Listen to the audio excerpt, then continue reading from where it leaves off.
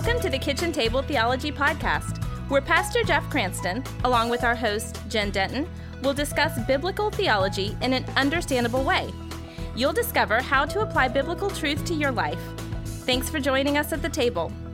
Let's get started. Hi, everyone, and welcome back to Kitchen Table Theology.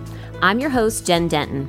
Today, we're kicking off a brand new season, Season 2, of Kitchen Table Theology, and our topic for the next 5 podcasts is the theology or doctrine of Christology, the study of the person of Jesus Christ. And today's specific topic is on the deity of Christ. The fact that Jesus Christ is God is all based upon something that he himself said, I and the Father are one. You know, Pastor Jeff, I've seen people describe Jesus in so many different ways, some better than others.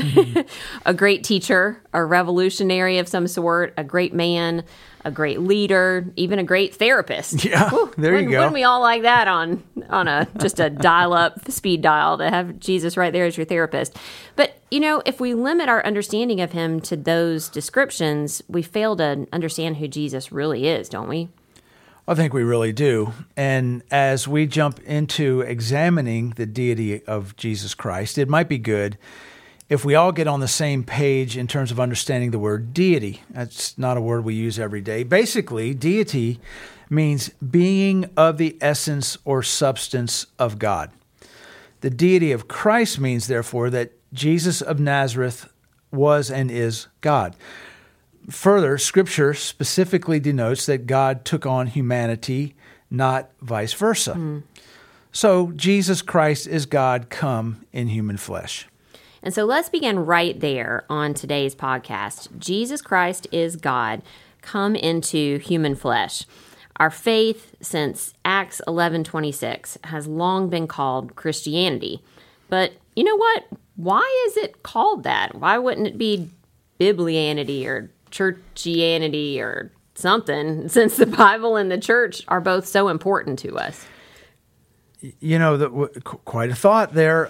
It certainly could be called Biblianity. I mean, the Bible is foundational to us. Churchianity, I mean, you know, we're the church, the bride of Christ. Those two elements, the Bible and church, are absolutely vital to us.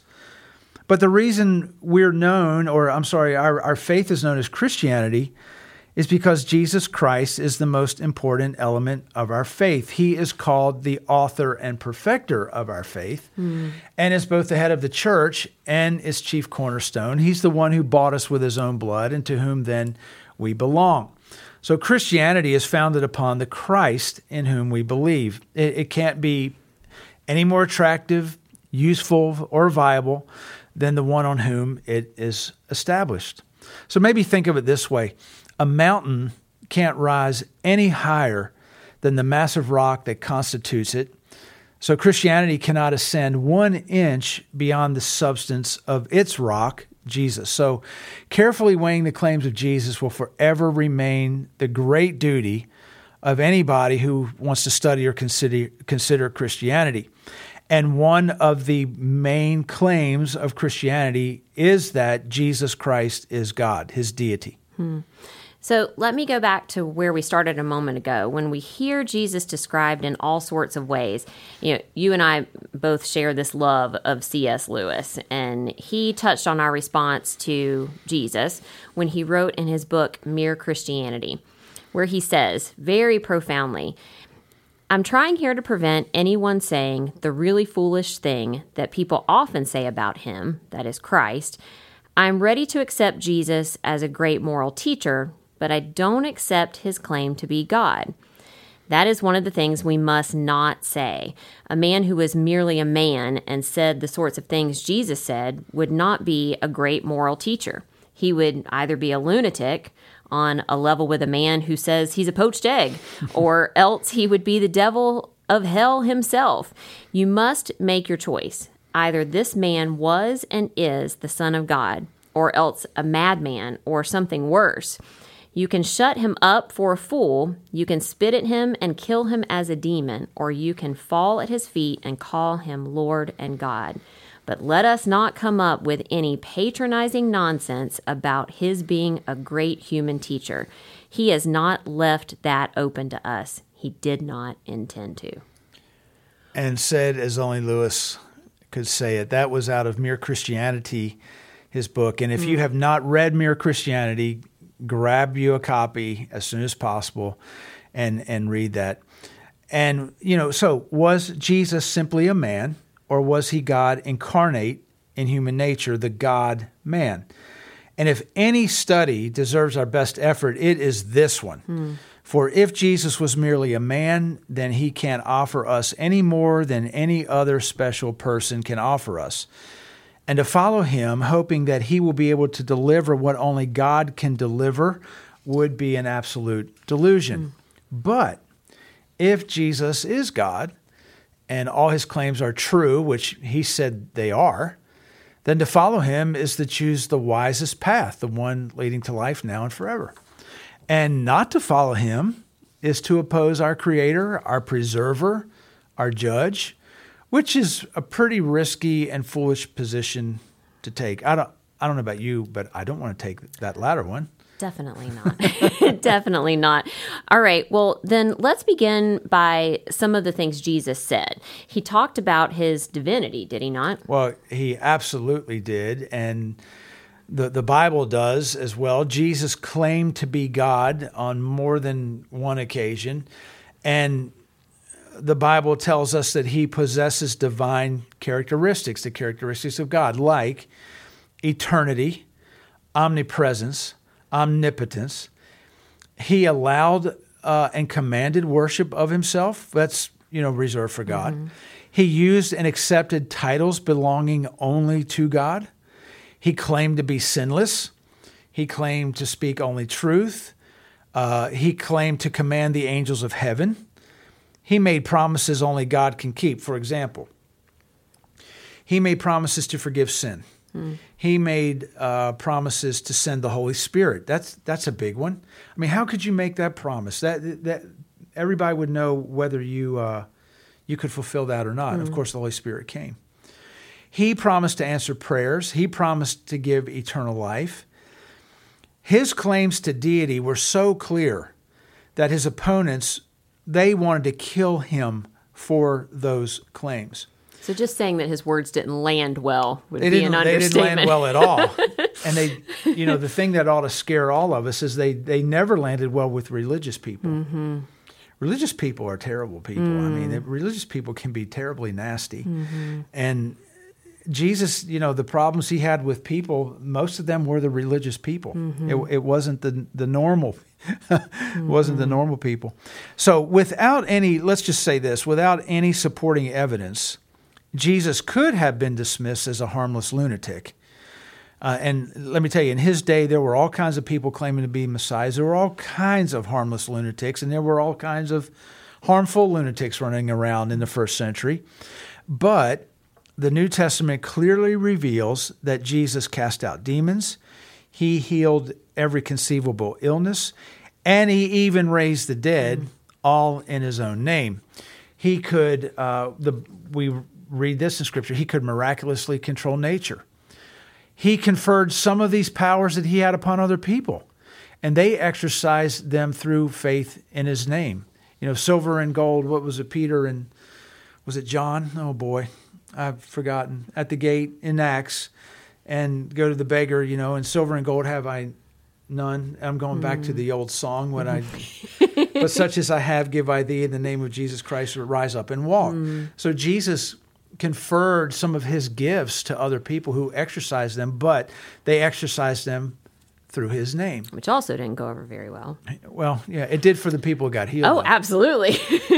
Well, beyond this, we can readily agree, Jesus spoke as no man had ever spoken. He predicted future events accurately. He showed such wisdom and love and grace and patience and justice and courage, tenderness, truthfulness. Multitudes of people followed him, and multitudes of people have been following him ever since. We know he gave himself to die for the sins of humanity, and following his indisputable resurrection, he commissioned his disciples to go and proclaim salvation through him to the whole world, and this they did with much opposition and at great personal cost, many refusing to renounce his deity even at the cost of their lives. And I think that's one of the greatest apologetics for who Christ was, the refusal of the disciples, in later years to renounce him, renounce his deity, say that he wasn't the Savior of mankind, say that he wasn't the Messiah, and they lost their lives because they would not renounce that. The pages of the New Testament are filled with thousands of people whose lives and words proclaim Jesus is Lord, and their efforts have established believers in Christ who for ages have worshiped and lived for him, and we are some of those people. So it's really vital to establish the doctrine of Christ's deity as strongly as any truth that can be established. And this kind of comes to this great question, the question of ages, you might say, that determines the destiny of our souls.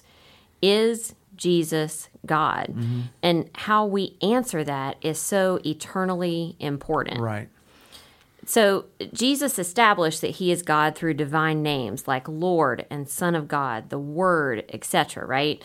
And then, like you mentioned, he established his deity through miracles and divine attributes of God, accepting people's worship and ultimately rising from the dead.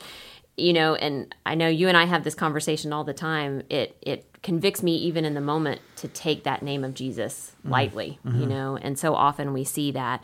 Well, we're going to ask this famous question that we often do here on Kitchen Table Theology, and that's, so what? If Jesus is God, what difference does that really make to our lives? Well, quite frankly, it makes all the difference in the world, and not only because it's clearly taught in Scripture, but also because think about this, only someone who is infinite God could bear the full penalty for all the sins of all of those who would believe in him. Any finite creature would have been incapable of bearing that penalty. So Jesus has got to be God, and because only God could bear the full penalty of sins for us. Another reason it's important, salvation, the Bible says, is from the Lord, and the whole message of Scripture is designed to show that no human being, no creature, nothing that's been created could ever save mankind. Only God himself can save us. So that's vitally important that Jesus be divine, be God. And then another reason it's important is that only someone who was truly and fully God could be the one mediator between God and man to bring us back to God and also to reveal God most to us. Therefore, if Jesus is not fully, holy, and completely God, we have no salvation. And we don't have Christianity, Biblianity, Churchianity. We have none of those anities. If he's not God, we've got nothing. And it's no accident that throughout history, the groups that have given up belief in the full deity of Christ, they have not remained long within the Christian faith, but they have drifted toward the religion kind of represented by Unitarianism today and here in the U.S. and elsewhere. You can believe in all kinds of stuff. The disciple closest to Jesus, the Apostle John, wrote this. This is in 1 John and 2 John. In 1 John, he said, "No one who denies the Son has the Father." Pretty important. In 2 John, verse 9, he says, "Anyone who goes ahead and does not abide in the doctrine of Christ does not have God. He who abides in the doctrine has both the Father and the Son." So it is absolutely vitally important that Jesus is God to us, because if he's not, we don't have salvation. And that we remember the reverence and the weight of that as well. Well, that definitely gives us a lot to think about, and we're, like most of the time, only scratching the surface.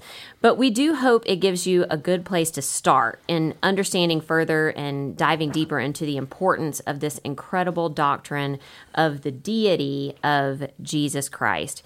And once again, thank you for joining us. As we wrap up today's podcast, let's remember that the real power of theology is not only knowing it, but applying it. We really appreciate you spending your time with us. We certainly enjoy it, and and we hope that our time together today has helped you to become a better kitchen table theologian. We are off next week, but we will be back in 2 weeks. 2 weeks. So happy Thanksgiving, everybody. We're just going to take off Thanksgiving week and hope that you, wherever you are celebrating it, whether it's here or Indiana, Jen, if you go there, the Hoosier wherever State. it is, we trust and pray that you will have a wonderful, wonderful Thanksgiving. And we thank God for you and for being part of the Kitchen Table Theology family. Absolutely. And when you join us again, our next podcast will be on the incarnation of Jesus. Yep. Goodness, what an appropriate topic as we enter into the Christmas season. We hope you will join us. See you next time right here on Kitchen Table Theology. You've been listening to the Kitchen Table Theology Podcast with Jen Denton and Pastor Jeff Cranston. Join us next time for more insights into biblical truth. If you'd like to know more on today's topic, you can check out the show notes at jeffcranston.com. You can also email us at pastorjeff@lowcountrycc.org. If you're enjoying this podcast, would you consider leaving a rating and review on iTunes? We deeply appreciate your help in getting the word out. And be sure to subscribe on iTunes, Google Play, Spotify, or in your favorite podcasting app to continue this journey with us as we learn about and apply God's Word to our lives. Thanks for joining us, and we'll see you next time here at Kitchen Table Theology.